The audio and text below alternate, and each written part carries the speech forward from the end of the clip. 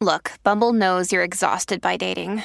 All the must not take yourself too seriously and 6'1" since that matters. And what do I even say other than hey? Well, that's why they're introducing an all-new Bumble with exciting features to make compatibility easier, starting the chat better, and dating safer. They've changed, so you don't have to. Download the new Bumble now.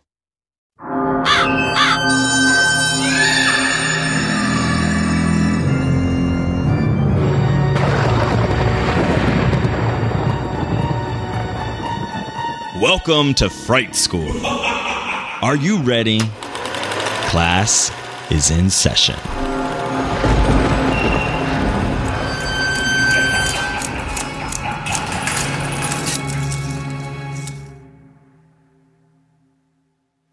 Welcome back to Fright School. Hello, Joe. Hello, Padam.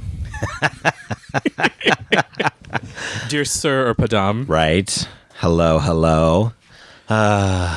Padam. I hear it, and I know. Yes, you do. Jeez. We're so sorry for this, y'all. I know you can't escape the song. It's all over your TikToks and your Instagrams and your Facebook if you happen to be on there and everywhere else. But we need we're fascinated by it. It's the queer song of the the unofficial pride anthem of 23. I feel like we need more queer people to do it, so we need Yes. I love it. How you doing, Joe? I'm all right. Good. Yeah. I'm gay. Yes. I just hope that you can accept me. Yeah, I'm working on it. Yeah, I'm trying every day. I appreciate that. I also don't need it. There we go. That's the answer I was looking for. I'm doing all right myself. I faced one of my fears. I don't like the old needles, but I had to go get needled for my upcoming work, my upcoming practicum site, so I had to go and deal with that. It's getting a little better, I will say. I don't get as panicked. I remember a few years ago when I first started this journey and had to go get blood draws and all this stuff. Sure. I was like in a full-blown, almost on the edge of a panic attack every time I was like having to head out to where I would take days of breathing and talking myself through. They're not going to chop your arm off. You're going to be fine. It's just a little tiny needle. Your cats have done more damage to you than they're going to do. But I was just in my head. Yeah. It wasn't too bad. I didn't there was a long wait for it, which just because can we just get this going? I wasn't panicking like usual. And I just was talking myself through it. It wasn't until I sat down in the chair and I saw the needle, then I was like, just for a moment. And I always tell the people, I'm like, listen, here's my arm. I'm going to look over here and you just do whatever. Don't talk and walk me through it. Don't, we're doing this and next we'll do that. Just freaking do it. And I that actually really works for me because I never feel it. Like the person, she did all of her work and then she was just like, you're done. Get the fuck out of the chair. Because I'm just sitting there frozen, just waiting. But she was also good. She was asking me questions and stuff. So it kept me distracted. So I did appreciate that. But yeah, so go me. I got another needle stuck in me without having a full-blown panic attack. Yeah, or feeling like I was going to throw up or something or pass out. I need to go get some blood work done. I've had orders to go get it for a month, almost over a month right now. And it's fasting blood work, and work is so nuts right now that I have to go before work to get that done. Yeah. But I am a hard stick is what the phlebotomist parlance is. They love saying that. They're sick. They just want to torture you. I know. And I have a new doctor that I have to go to. So now I'm really concerned. And part of me is just do it in my hand. You always you can find it in the hand. And I do everything that you're supposed to do to make it be easier, right? You're supposed to drink a ton of water the day before. So that way you're hydrated because hydration helps with the flash of the blood and all that stuff. And I know where on my arm that they could go if they wanted to do it in the arm, which is less hurtful, less painful. Don't you love when you know and you tell them it's no listen, but they still insist on doing it their way, and then they still end up going to the place you told them? Yeah. I'm more adamant about it now because there was one day that I got stuck 5 different times. Nope. On the 5th time, they were like, and the 5th time they were like, let's just do it on your hand. I was like, I told you to fucking do it on my hand already. Yeah. No. Got to advocate for yourself, especially when it comes to that. Yeah. Yeah. No, I'm the same. I'm just like these days, I'm like, listen, this is how it goes. Because I start like when I know I have to get blood work done. Yeah, definitely. I'm like drinking tons of water and I start pumping like my hands, the little ball thing. I've got a little brain somewhere around here that I use. I'm ready. Because the same. They always take them forever to, I'm just going to poke your arm and feel around. It's just, I come in prepared. Yeah. And telling them, it's got to be this arm because this is where they go. Don't go over here. Stop this nonsense. Don't look over here. Yeah. Jada Essence Hall, look over there. I'm a pointer sister. Okay, enough of this because our poor listeners who may have a blood injection injury phobia have passed out long ago and are no longer listening. What you watch this week?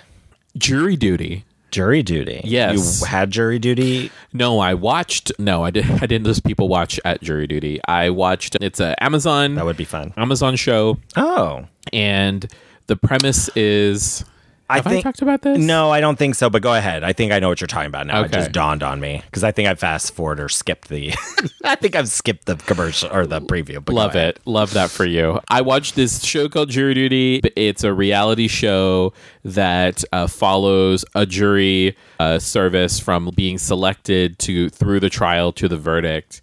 And unbeknownst to one person named Ronald Gladden is his name, everything around him is fake, is fabricated. The case is fake. The other jurors are fake. They're all actors.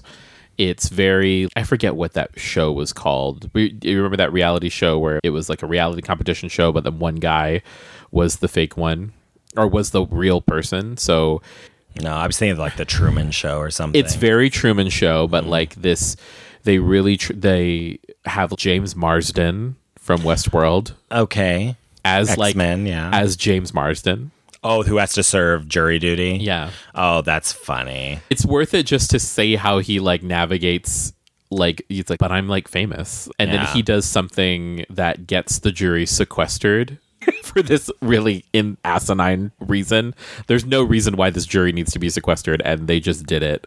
The jury gets sequestered, and like all the different characters in the jury and stuff, and the guy was just so delightful. Like he was this white man who, like, everything that was thrown at him, he received it all with He's grace. the foreman of the jury. They make him, foreperson. they make him the foreperson. Oh, so he's responsible for keeping everybody in line then. Yes. Okay. But like, there's one episode. So they're just all white. Is he the same person throughout? Yeah, it's the same foreperson. Like the trial lasts like a month, 2-3 weeks, or something like that. So the whole show is one, or is it just one? The whole show is like Truman Show. The whole show was made for him. They did a casting call and cast him to have jury service at this one place. But wouldn't he have to have? Because how many episodes are there? There's like 8 episodes. So he has to serve 8 times. It's one. The whole series is one service of jury duty. It's one trial. Oh, okay. Because I saw again. I've seen flashes of the thing, and either I've skipped them or because I know what you're talking about with the James Marsden. I thought it was like different people, like a reality show where it's different people. No, it's they're chronicling. So James Marsden is in the whole thing. He's in the whole thing. He's an alternate, which is the egregious insult is that he has to serve on this jury as an alternate. And he's like running lines with him. He's doing all of these things. That's funny. They talk about his does he's playing does he play like an asshole version of himself? What's his face did in Harold and Kumar? Like Neil Patrick Harris? Neil Patrick Harris. He plays like himself in that, but he's like a total... He plays him... Yeah, exactly. Yeah. He plays what people would say is like a Hollywood asshole. Okay, cool. I may have to watch this. It didn't seem to immediately grab me. I was just like, that sounds cute. Sounds very prank. What was that prank show that what's his face had? Punked. It's very punk. Pranked. It's very pranked. It's very pranked. It gives prank show. It's just delightful how he wrangles them. But that's interesting. I didn't realize it was one, like the whole show. I just figured each episode was like a different 4-person getting... Oh, no, that would have been good too. No, but this is like one thing where like they're all sequestered. So like they're hanging out at the hotel but like the hilarious part for me is that he's the 4-person. It's like the first day of testimony and he's sitting next to an older woman who's falling asleep. And the judge is like, you gotta wake her up. Wake her she up. needs to be. And so she just keeps falling asleep, and he's like hitting her, and she's like, I'm paying attention. I just resting my eyes. I was blinking. Blinking. I'm just looking down at my. Oh, I'm looking down at my shirt.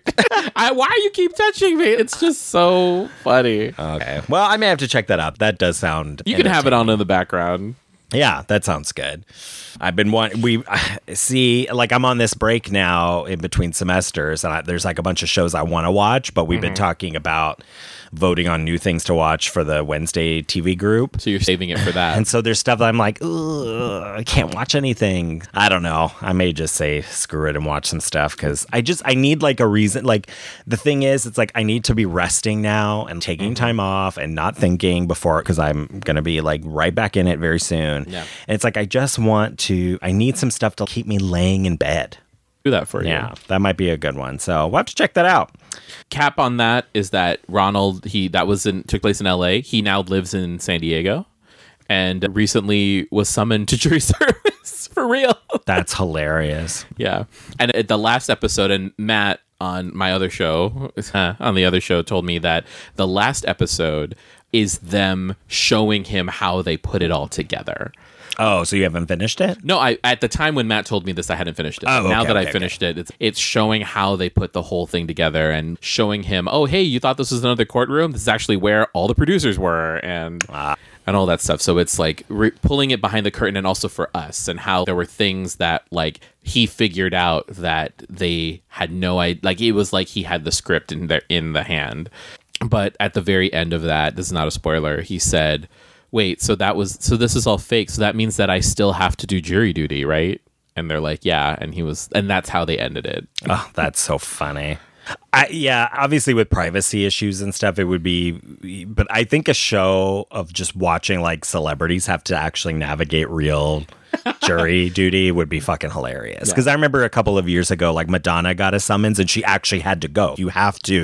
Nobody gets out of it. If you get the summons, you have to show up and go. Yeah. And so it was like a big media circus that she went and had to wait in the court, had to wait and go and be like, obviously I can't serve on that. They were like, yeah, get the fuck out of here. But she had to go through the whole rigmarole and it like just delighted like the world for a day. Just like us. Yeah, it's like one of those things. And it was just such a funny thing that, I think it'd be really fun to watch.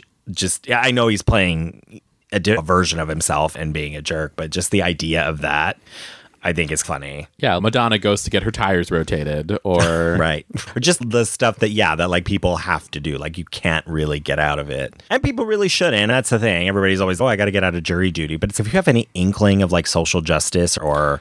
You really should serve and help because that's like the state of our justice system is a fucking nightmare. So liberal people or people that claim to have like liberal politics, if I even hear them say that they are trying to get out of jury duty, they immediately go in my books because like you said, write you in my book. You're in my book. You're in the book. Because you're right though. Like I would want someone like me if I was sitting there needing like ready to be, adjudicated against. I would want someone like me there. Yeah. Who would consider everything. Now that I've said this, I'm going to get a summons, but... Yeah. The last few times I've gotten them, they actually have been like at times where it's like I couldn't really do them, but I would like to serve. Yeah. So I'm hoping that I get another one soon. I also feel like you wouldn't be one that they would want to serve because of your... Yeah. Because if they're your keeping profession. tabs on me, Your profession. No, I would be curious. I don't know. But I would show up and be honest and we'll see. Because again, it's also they're trying to craft a jury as well. So it's like the defense wants certain people, the prosecution wants certain people. They're often at odds. Everybody gets to choose who they're throwing off or putting on. So who even knows? What was we haven't really talked about, oh gosh, I guess by the time this comes out, it may even be over. Drag Race? Drag Race, because we haven't really talked about it at all. The All-Star Season 8, we're down to, what, we've got 3 left? Or no? 4. At That's the right. time We're of the top recording 4. this, right? Yeah, right now at the time of recording, we still have Alexis, Jessica, Jimbo, and Candy. Have you been watching, keeping up? The last episode I watched was the one with you. A couple weeks ago. Yeah. Yeah. Yeah. What do you think? Are you happy with who do you think is going to win? I think it could be Jimbo. Yeah. I think there's a very strong case there for a jury to choose Jimbo. I also think that I would love to see a Candy Muse because I think that would just be really fun. I definitely do not want Alexis Michelle. Yeah. I don't know. Again, it's just always the thing of, is she does have a lot of talents, but yeah, I'm not as interested in her as I am like Jimbo. I think it would be really cool to see Jessica win just because to come back from, was she in Season 2? Yeah, season 2. So to come back all these years later and win All Stars, I think could be really just a cool moment in the history of the show. Yeah, what Kylie did, Kylie Sonique.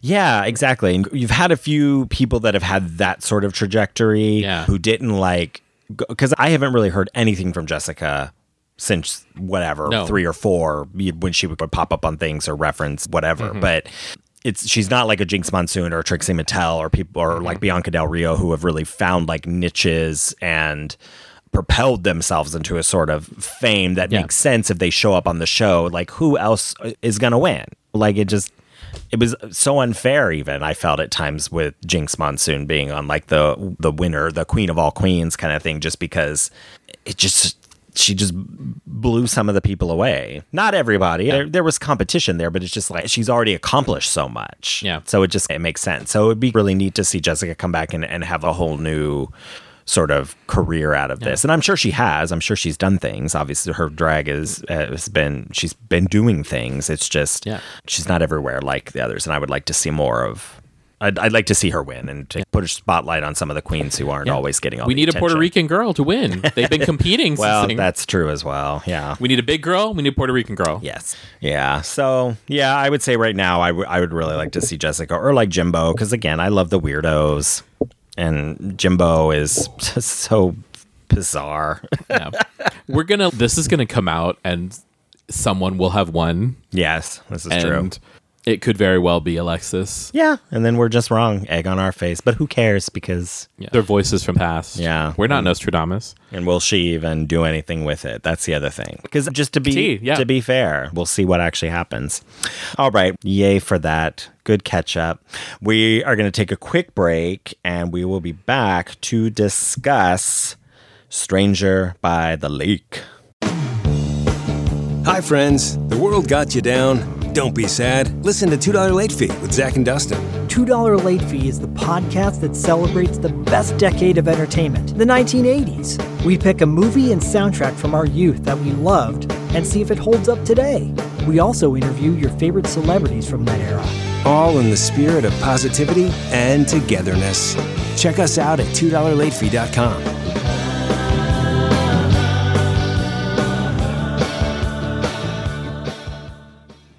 Bienvenue. We are doing a French movie. Yay, French!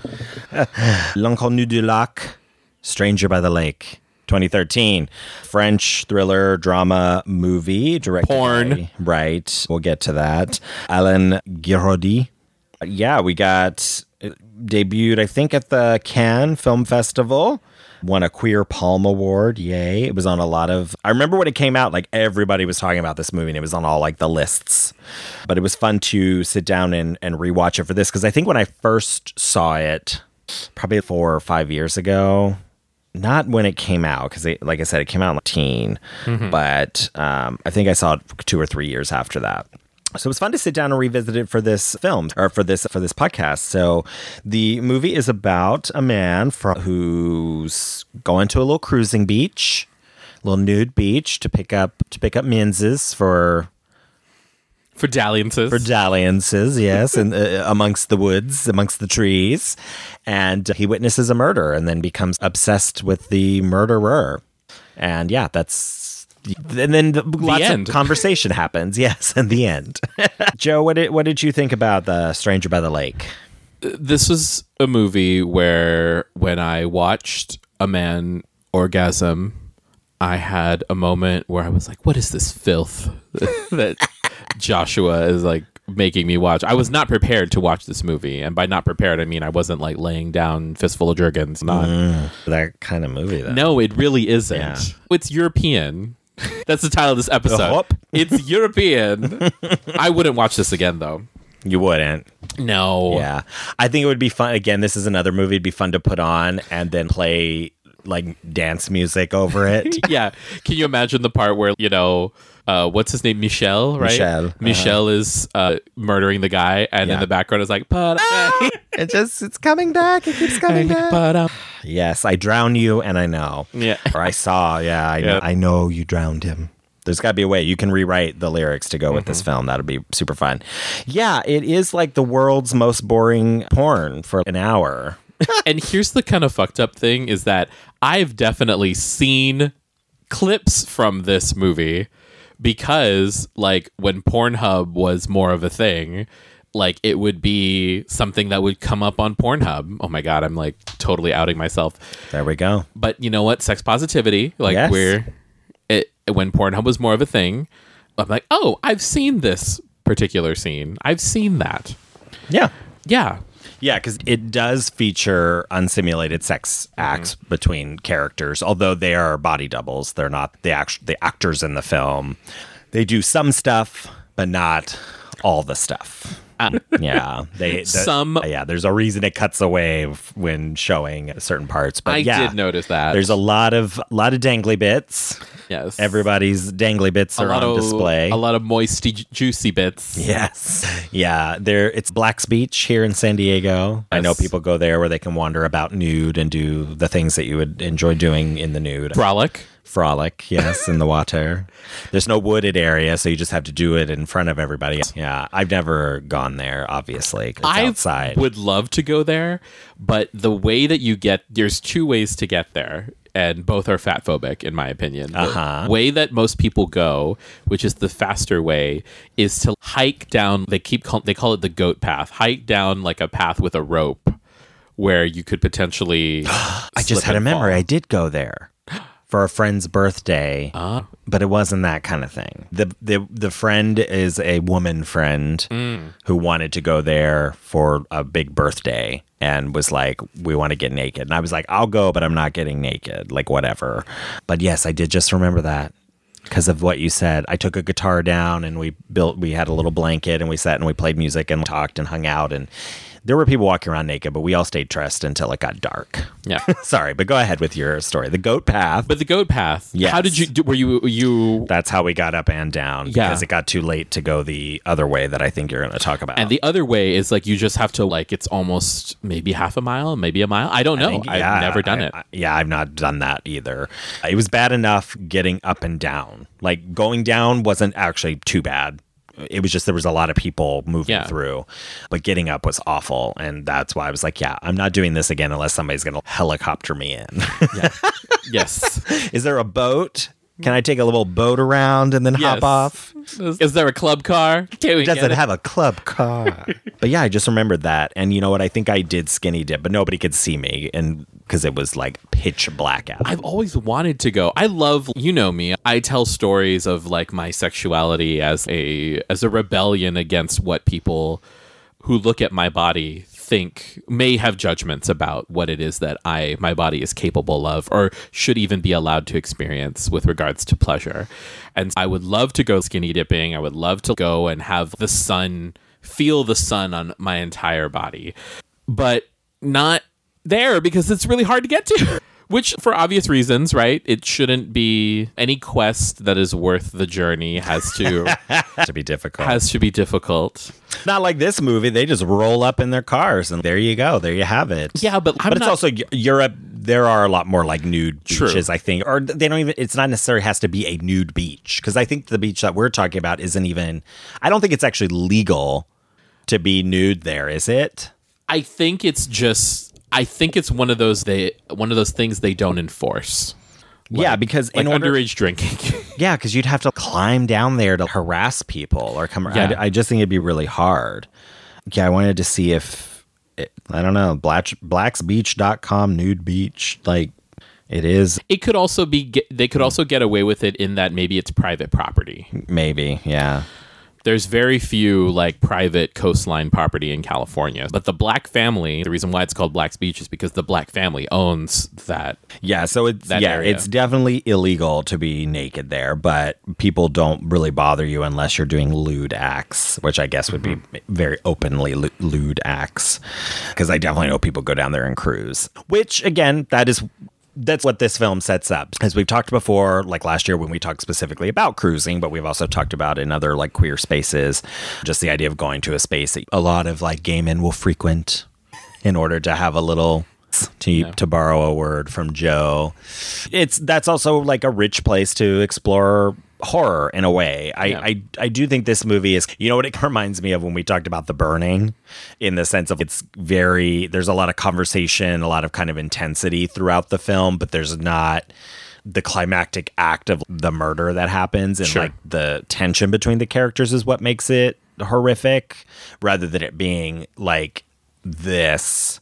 Or rather being like, Michelle doesn't seem to be like a serial killer necessarily, like hunting there. But we're not given much conversation around him either. We barely see the murder. Yeah, it's from far away and he comes out of the water. But then we do see him murder Henri, the older man, because he's a witness, or we'll talk about that too. And the cop, the inspector. So we do see him murder other people in the film, but it feels more out of self-preservation rather than a need to kill. So we're not really given if like he and the guy that he murders, that he drowns, the initial kill, if they've had some sort of conflict and he's snuck out, he's convinced him to go out there so he can drown him, or if that's like his thing. Because he has plenty of opportunity to kill Franck, the other guy, and he doesn't. They meet several times, even late at night alone, where it's if murdering people was his thing, he could just do it. So it's confusing.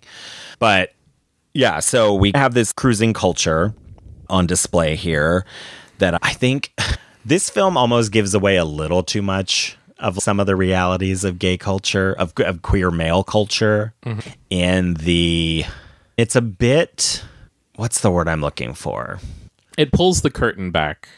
Yeah. It gives a little bit the mystique. Yeah, it definitely takes away a lot of mystique. But I have definitely had sex, like some of the sex on display in this movie, in the sense of let's just get off and just move on. You know, it's like it just feels very like it lacks romance. There's an honesty about it that's uncomfortable to watch. There's a frankness, which again, with the main character's name being Franck, but there's a real frankness to it that's almost really off-putting. It's not an erotic film. We're talking about, you do see unsimulated sex. People are making out. People are shown giving oral sex full on out like it's a pornographic film. A man ejaculates, but it is the least sexy sex. Yeah. It's like literal just animals doing what nature intends kind of thing. We're just passing the time. Yeah. I was going to say, it's the difference between erotica, pornography, and like a film that has like very graphic sex. Because the film is not about the sex. All of that is like it's all plot devices. It's props that are used to emphasize it. When you were saying it's a very murder happens, horror happens at this cruising spot, it's almost similar to how we talk about holiday horror. Yeah. In that this is an affirmation of us being alive, experiencing sex in this way and the thrill of it in that way. And we're not expecting for people to die instantaneously or so quickly. Yeah, no, you're absolutely right. It is not this. It's like he's going there to pass certain time. He keeps making references like he doesn't hang out there all the time, but he's there all the time. Franck, the main guy. I know. I was like, I don't know if I'll be here tomorrow. And then there he is. Yeah. Bianca Del Rio going, really, Queen? Exactly. Yeah, precisely. And like all the characters in it, you keep seeing the same faces, the same guys. It's like an app. It's just the same faces that are rotating around. Oh my God. It's like, not you, okay, fine. Today you will suffice. It's like being on Grindr in San Diego. Yep. And Yeah, sorry, we're going to divert a little bit. I love when I'm traveling because you're the new face. Yeah. But I hate it when you're at home. Like, I take them off when I'm at home because I know all these people are not. No one, if they wanted to talk to me, they would have fucking talked to me by now. Right. But there's also just the sense of, because you have this, it's so funny because this film, I feel, it came out, what we say, 2013. So we had apps by then. Yes. I don't know if they were so much in the zeitgeist as they are now. This is 10 years ago. So now it's like everybody, like I even hear like comics who are not gay make jokes about Grindr or jokes about, so it's like app culture, queer app culture is like very alive and well in the mainstream in a way that I'm not sure if it was then, but this perfectly encapsulates that sort of thing. Like you have that one guy who just, hi. It's the guy who's just standing in there jacking off to everybody. Anybody who'll come along. Like, can I watch? Can I watch? No, it's almost... No, exactly. Yeah. And it's so like flat. You have, of course, there's like the guys who are like hot that everybody wants to sleep with and who is with everybody. And so then that's who the main character is obsessed with. And then Michel, he's the murderer. So again, the thing you want the most is like killing people. Yeah. Which we'll get into that. We can talk a little bit about that as well. Yeah. The movie perfectly sums up the like existential dread of an app if it was all in person and you just had they go to this place and sit around waiting for somebody to be interested in them just to say no or maybe to say yes and then it be pathetic. That's what it's this pathetic sex. The first sex that we see Franck have with that bald guy where he's, if you're gonna do oral, use a condom. Yeah, whole conversation about that. It's that's really fascinating in that moment. And use a condom, and he's like, I don't have a condom. Do you? Oh no, do you have a condom? He's like, no, I just used it. Yeah, I already used it on the other. And I'm like, I feel like, but that conversation I have definitely fully had several times. Yeah, so I guess we could just sit here and masturbate together. I guess that's what we'll do. Yeah. But it's so weird because it's like in this harsh light of day, like lacking all romance. And again, it makes it boils it down to the really pathetic endeavor. But that gets it the other thing. So this film isn't necessarily horrifying only because of what Michel has done. And then being with this character who's obsessed with somebody who he's witnessed murder somebody, who he's told a cop he did not see anything. Like he's like going places with him. You're like thinking like, that is obviously a big part of the dread. But there's also just an overarching existential dread of the thing. Like Henri, the older man who comes to the beach and he just sits there all day. We never see him do anything with anybody. He sits away from everybody. Yeah, he sits away. He sits under. Oh God, he sits exactly where I expect a fat man to sit, which is under a tree and at a certain incline, so that way you're not like fully laid down and your belly can like is comfortable. I'm like, this was from a fat standpoint, that was perfectly placed. Yeah, and I saw myself very much represented. I love that. But he just comes there and sits, and it's like, how much sitting around can you do on the beach? But again, it's like there's this, the best way. This is such like a French existential dread, like sex, desire, boredom, just the banality of living is all on display here. It just makes it it's so French in that way. The director who made it, this gets like compared to Hitchcock movies because it's like a single sort of place. You have that rear window kind of vibe of witnessing something and then being obsessed with it. So I get like the Hitchcock stuff. And then, but he has this whole thing about mythicalness of it. Because when we see Michel, I think for the first time, he's like coming out of the water and the sun is all sparkling. It's like even hard to watch, like this golden man come out of the water. There's this, which again, I think is that's so gay. Just like waiting for the one beautiful to crawl out of the primordial ooze that is a fucking dating app to save Tom you Selleck from looking motherfucker. Exactly. And that's a whole other thing because he plays with time that way. He's very obsessed with the 70s. And so this movie's in a weird space where it's meant to be it's meant to be now, but I dress and film it. So it's very 70s because that's the time I came up in and the time that I'm very like connected to. Yeah. cruising also big then. Yeah, exactly. Very big. And the jardin, the gardens of like that was again very much steeped in French culture of like men meeting in parks and stuff at night, and obviously here as well. But there's a lot of interesting like French literature about that. But we obviously have a cruising culture around parks here. But it's very like them in the trees just reminds me of that. Yeah, it's very. And so two things. One, here's just a fun fact. San Diego Pride's festival actually takes place in a fairly well-known cruising spot. It takes place at the Fruit Loop right. in Balboa Park. Yeah. Which I love. I don't know if that's intentional or if that's just what space where you can have like 2 square acres of space, but I love that's a thing. And then the other thing, the timelessness of the dress and all of that, like this is supposed to be a place outside of time. It brings up the question for me, what is cruising in like the modern age with technology, right? Yeah. In terms of, there's the apps and everything, and it's very commercial, very like late stage capitalism, like even Dick is on demand, right? Like you can just summon it up and door Dick. Yes, it's a door Dick. But so even all of that but what does it mean that if this is supposed to be in modern times, that the people who are going there are engaging in this activity? And I think I actually wrote in a piece that was published in an anthology of work where I wrote it was like a Grindr story, but it was the idea of the nostalgia of that time for cruising and how you can romanticize it. We as queer people now looking back at our forebearers can romanticize that time in a way where it's like there's more of an intimacy there. Even if it was just as, if not more so, transactional, there was more of an intimacy there because headless torsos are not walking up to you. And there's an immediate, that's what you look like, this is what I look like in the cold light of the street lamp.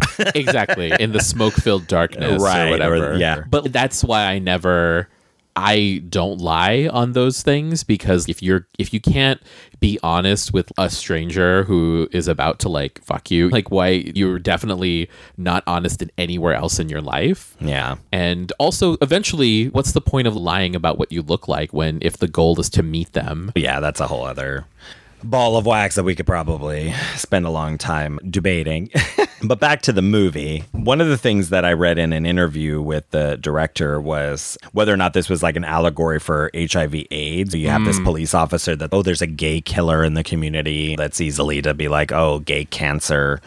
But that it feels almost too simplistic. And he said, the fear of AIDS didn't really play a role. But on the other hand, it is important because AIDS is present. It hovers around the film because it was something that at the time had profoundly affected our love relationships and our sexual relationships. So while there wasn't the fear of it, it was something that was always present for me in the film. And it's not just homosexual relationships, it's also heterosexual relationships. Both were really changed as a result of AIDS, which I think makes sense. And that kind of leads them into, because the interviewers, you mentioned at the time, but what do you mean by that? Because it's hard to tell when this is set, the specific time period. And he said, it's supposed to be now, but there's always a mixture of the present and the 1970s, which again, I like because it does put this movie in a weird space of, it's nostalgic for a certain type of queer life. There is something, because the apps and the way that we cruise now, there's a lot more, I feel like, safety in it than maybe in the past, because most of us have a cell phone. Most of us have an immediate sort of, not that danger doesn't happen and people don't get injured or hurt or robbed. Obviously things happen, but for the most part, I feel like it feels not so dangerous. But then you didn't have that. You were like wandering into a park, getting in cars with strangers. Yeah.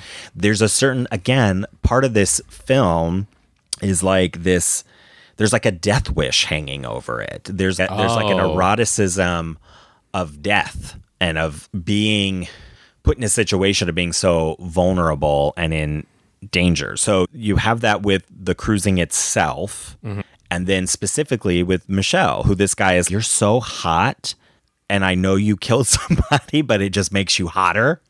And I'm just going to hang around you, not knowing like the danger that I could be putting myself in, not knowing if you're going to kill me next. Yeah.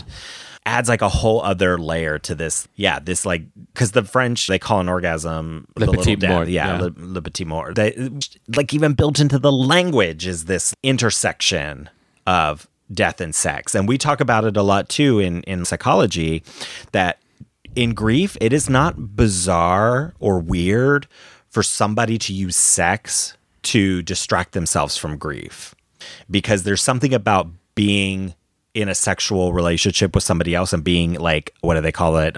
In flagrante, that allows you to forget about everything else in life. The sex is a very here and now act. It's a very present. We exist. We are both alive. You can prove that I'm alive and I can prove that you're alive. And we're here naked together. The somatic. Yeah. And we're here doing something that is ancient, that is always something that humans have done. Yeah. That kind of it just adds a real, this movie doesn't feel like it should be that deep, but I think it really is. There's a really interesting conversation that's on display here that almost feels more naked than the nakedness. Like there's a real peeking behind the curtain of queer sexuality and sensuality in this movie. That's not, you don't get in just on Glee or whatever gay Hellbent. show there is. Hellbent. Yeah, but I just mean in anything that's trying to like hint at like the heteronormativeness that kind of gets applied to queer relationships sometimes. This film doesn't really have that. This is a really frank look at some of the things that kind of drive a certain faction of our sexuality in a way that I find really interesting, for good or bad. I'm not saying. Although I did have a question, but we'll save it we'll wrap up with that. Something else think that was really interesting is Henri, like his remarks about gays are rare.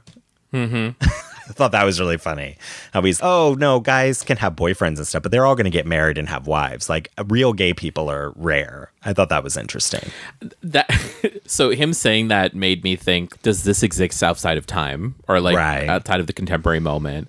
But it was also like, again, Bianca Del Rio, really queen. Right. And like really queen in that, okay, I can say that as someone who is like an out and proud gay man. Right. But at the same time, like if that is a sincerely held belief, what kind of existence, and you want to talk about existential crisis, right? What kind of existence is that? To spend intimate time and all your time with someone, but then, we're just going to get married. It doesn't matter. This doesn't count. This entire life that we've built together, or not maybe even built together, but just like all of the experiences that we've had just is completely invalidated and, is a fluke, is a mulligan. Yeah, it's a really interesting conversation that he has, because he brings up that question, because he talks about being with his wife and they go to orgies, because that's the thing. His wife, they've broken up, they've divorced or whatever, and he's sitting on this beach in between breaks from the banality of his like working life. Sure. And he's talking about, they used to have great like sex life and they would sleep with whoever and do whatever. But then he makes that comment about gay men not being like real or being rare. Yeah. But then real gay men. Yeah. But then in the end of the film, he lets Michelle know that he knows he's the killer, then tells him, I'm going to go wander off in the woods by myself. And then looks back at him. And then, of course, Michelle follows because he's going to kill the shit out of this guy. And then this is what I wanted all along. He didn't have the nerve to kill himself. He's been like sitting on this beach waiting for like a reason to die. And it's just why? Besides, obviously, you could say the depression of it. But again, Henri adds this whole, again, level of like existential panic to the film. Of sitting and just waiting to die on this beach. And then finally he gets like an opportunity because he definitely like stops and looks back at him like, are you going to come kill me? Because I'm ready to be done with this. And when Franck tries to save him, no, this is what I asked for, or I got what I wanted, or whatever his final words were. And it just, that was just so added like a whole other layer of, God, this movie is really horrifying a lot of other ways. But could it be that he is himself like deeply closeted? Yeah, maybe. And this is like, I mean, you know how like suicide by cop, right? Like this is suicide by murderer. Maybe, exactly. He definitely, because he says, I just never had the strength to do it myself, or I couldn't bring myself to do it. And it reminded me, there's a book of, I think it's in Lost Souls by Poppy Z. Brite. There's a vampire character who it's not that he necessarily wants to die, but he's all right as long as because he's queer. It's like as long as the guy who does it is beautiful, and when he does die, it is by like an attractive man, and he's at least he's beautiful. So there's also this weird twisted thing of Michelle being like the hot guy on the beach, and we all know you go to the club, the one that everybody's after. Yeah, he's very much that kind of personified. Goes and kills Henri, and it's hey, again, at least he was a hot guy, which it pushes this echoes like Franck is seeing in Henri. Am I going to sit here and just wait for the same thing? Because he's also the opposite, because he's bound to the desire. I'm just going to take this as far as it goes. And if he kills me, whatever, at least I got to have some fun with him. It's very very strange. But Henri also had me wondering about the politics around queer sex and sexuality in general. Like sometimes the point of being like gay or straight, sometimes it's just like, I don't know. I guess we could always, this is another one of those big existential questions that it's like, if we didn't raise everybody to be so homophobic and to be raised with this like heteronormative like nonsense, if a lot more people would be comfortable exploring their sexuality or just being open to getting it, no matter who you want to have romantic relationships with, just having sex for the fun of it with whoever. Yeah. If that wouldn't relieve a lot of the psychological tension in the world. I wonder about these people who are, how do I want to put it? Because I feel that's the thing when like straight guys, STR8, the number 8, pop up on the apps, or just guys who are like heterosexual generally speaking, but they've just figured out that but you know what? If I let a guy give me a blowjob, or if I am the active partner, it's not really hugely different for them. They're separating out in a way that I wonder if isn't more healthy. It's not necessarily that you're lying to yourself, because you could still be romantically attracted to someone else. Yeah. Because I sometimes feel that way in the way that like romantically, I'm very interested in a male partner and that being my life. But if I found like women that just wanted to, truly just wanted to have fun for the fun's sake of it, I'd be fine with that and know that I could still identify firmly as like a queer man. Sure. Or even like a gay man who just happens to enjoy sex with women sometimes. I just don't think I don't think things have to be black and white. And I wonder if for some men who have a lot of rage and anger about their sex lives would feel better if they just felt okay with, just let a guy do it. Or women or whatever, whoever, a person. Yeah. If we unlocked some of that. And so Henri made me wonder about that. And I wrote some notes just about, that would be something I would be interested in exploring. Like what really is the draw for men who go on apps who say they're straight?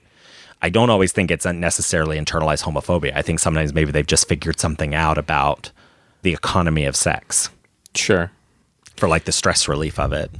To your point about like people exploring the various facets of sexuality, also, I think it's worth also mentioning that sometimes your sexuality is that you don't have sex. No, totally. Yeah, like the asexuality of it all. And I think that especially in American culture, where as puritanical as we are, we're also like very obsessed with sex. No, of course. Why? And so we're wrapped up in guilt and shame. Yeah, and I say this also as like a person who is as in my journey of discovering things, it's also trying to hold space for that being an experience, because again, if we're trying to be like truly beyond a binary, right?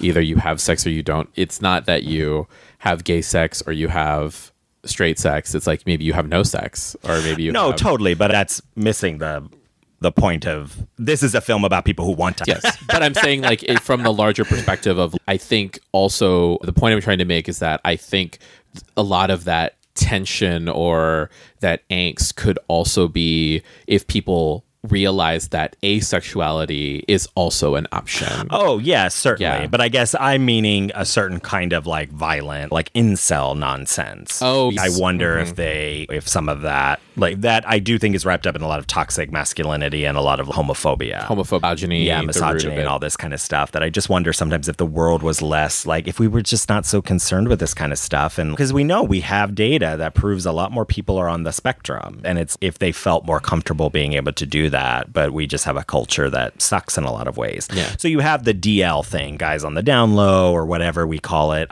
Sometimes I just wonder, I don't know.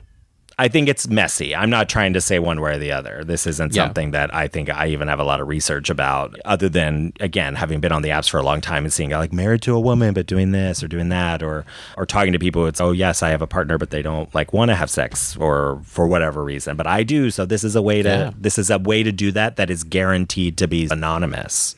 Yeah. And no strings attached. I can maintain my relationship and do this because it's not always available the same way to straight people. From my experience of talking with straight people. Oh, absolutely. They don't order it to the door in the same way. Yeah. And they don't have, I think it's a generalization, right? That at least in my experience, my lived experience, I can say is accurate, where like they're not having the kinds of intense conversation or the kind of frank conversations about sex in the same ways that like we are, because we order it to the door. We know exactly what it is. For the most part, we know what it is that we're getting. We know it's all been negotiated. Gary talked about. Yeah, no, it's true. And yes, on a certain level, that is like very sterile, dehumanizing, depending on the person and the kinds of questions that you're asking. But it's also such a frank conversation and an honesty that straight people don't necessarily have a vocabulary for, that even straight people who engage in ENM, ethical non-monogamy, that to me is still on a level of queerness because it is outside of quote unquote the norm. No, and that is all back. I just finished a sexual issues therapy class, and a lot of that is echoed in the research of trying to figure out ways to have, more open, better conversations around sex that queer people definitely do. Not all the time. Again, this is all generalizations. There's always going to be anecdotes. There's always going to be people that, no, my life is like this. That's wonderful. If you figured this stuff out, that's freaking great for you. Yeah. And I'm happy for better sex for everybody who wants better sex. I'm for that. Just maybe not with somebody you witnessed murder somebody, which I think is bringing it back to the film, is, it's the dangers around it. And so that kind of, to wrap up, I was curious if you want to share, is there anything that you've ever done that was like dangerous? What's the most dangerous? Oh, that I'm willing to share? Yeah, that you're willing to share a situation. Oh, like in terms of, you're talking about hooking up, right? Yeah. I have so as far as like public stuff goes, I have a very strict no public stuff policy because of a horror story that I was told to by like a friend of mine who was an older queer who told me a horror story that his friends who were in a committed relationship were the mood struck, and they happened to be like, they pulled over at a park or something and then got lit up by the cops, and then were both found. They were both on the sex offender registry because it was at a park. Yeah. Even though it was like in the middle of the night, there's no kids there or anything like that. Yeah, yep. Again, the institutionalized homophobia of it. Yeah. Because would that have been the same if there was a straight couple, right? And in some cases, I've also heard, yes, that also happens to, but I have a strict no public policy. Dangerous. I'm just like, I remember when I was young, because the apps I came up when the apps were like new. I remember when Manhunt was new and Adam for Adam were like new things on the internet. And before apps on your phone, this is true. They were like websites that you would go to. This is true. Dear listener, remember the time when you had to have a broadband connection? Yes, and a desktop computer. No, I could get them on my laptop. Your chunky ass laptop that you plug into the wall. They exist. People would use Messenger and things like that, of course. But I remember those early dating sites that popped up. And you would go and meet people. But I was one of those types that, because I've never driven, so guys would always pick me up. So I always took danger there. But I would always send their license plate and their phone number. At least what I had, I would send to the girlfriend. Your of mine. Anchor. Yes. Yeah, I always did that. I was very smart about that. Good for you. Good for you, Joshua. Yeah, because especially at that time, like I was a much more slight person, and I've never been like a fighter. So if somebody wanted to try something, like they probably could have done it. And this was when you were still living in a small town, right? Or not? Well, not really small, but I was living in Ohio, a city, had some farm where they'd throw me in a threshing machine. But when watching it, I haven't really done all that much dangerous stuff either, like cars, things like that, where you are in like public places. I've definitely risked it there. I did once. I met a guy, I think this was during Pride, And I think he was like a looky-loo that came down, but wasn't really like ready to be like, I'm gay. A participant. And he gave off a lot of red flags, but I went off by myself with him and realized it was a mistake. But thankfully, a friend of mine who owned the bar, we were like, it was like, hey, you can't do that there. And then when he saw it was me, he was, oh, if I'd known it was you, I'd let you. I was like, no, I think it was a good thing because he gave off a lot of red flags just in the way he was acting. And he was like forcing stuff on me that was like, oh, I've made a bad decision. I'm learning something here.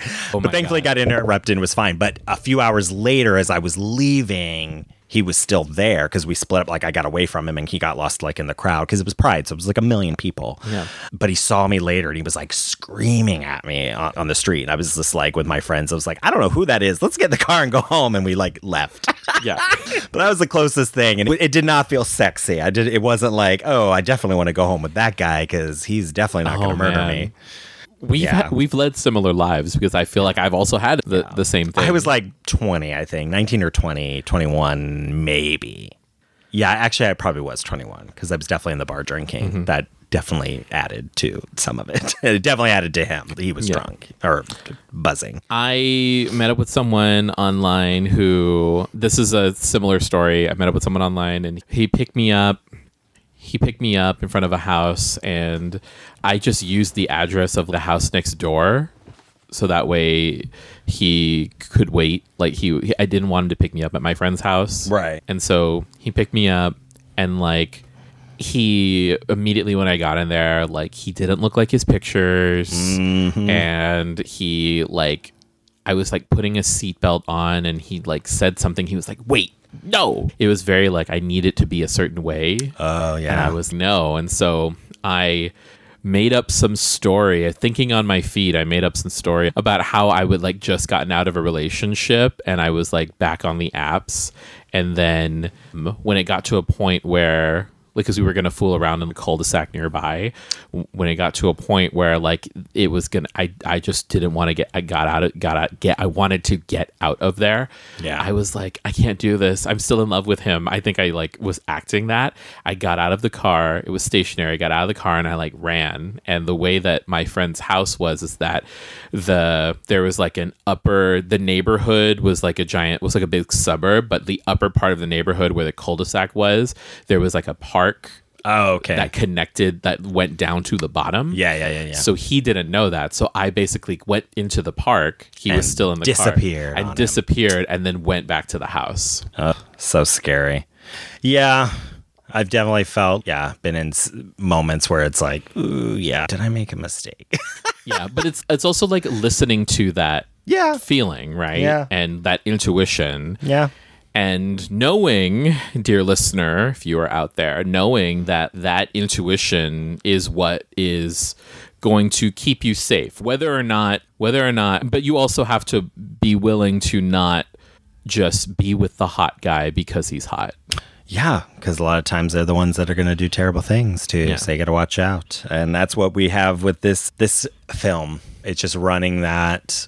It's very meditative. It's lots of conversation. It is a very French film, I think, in a lot of ways.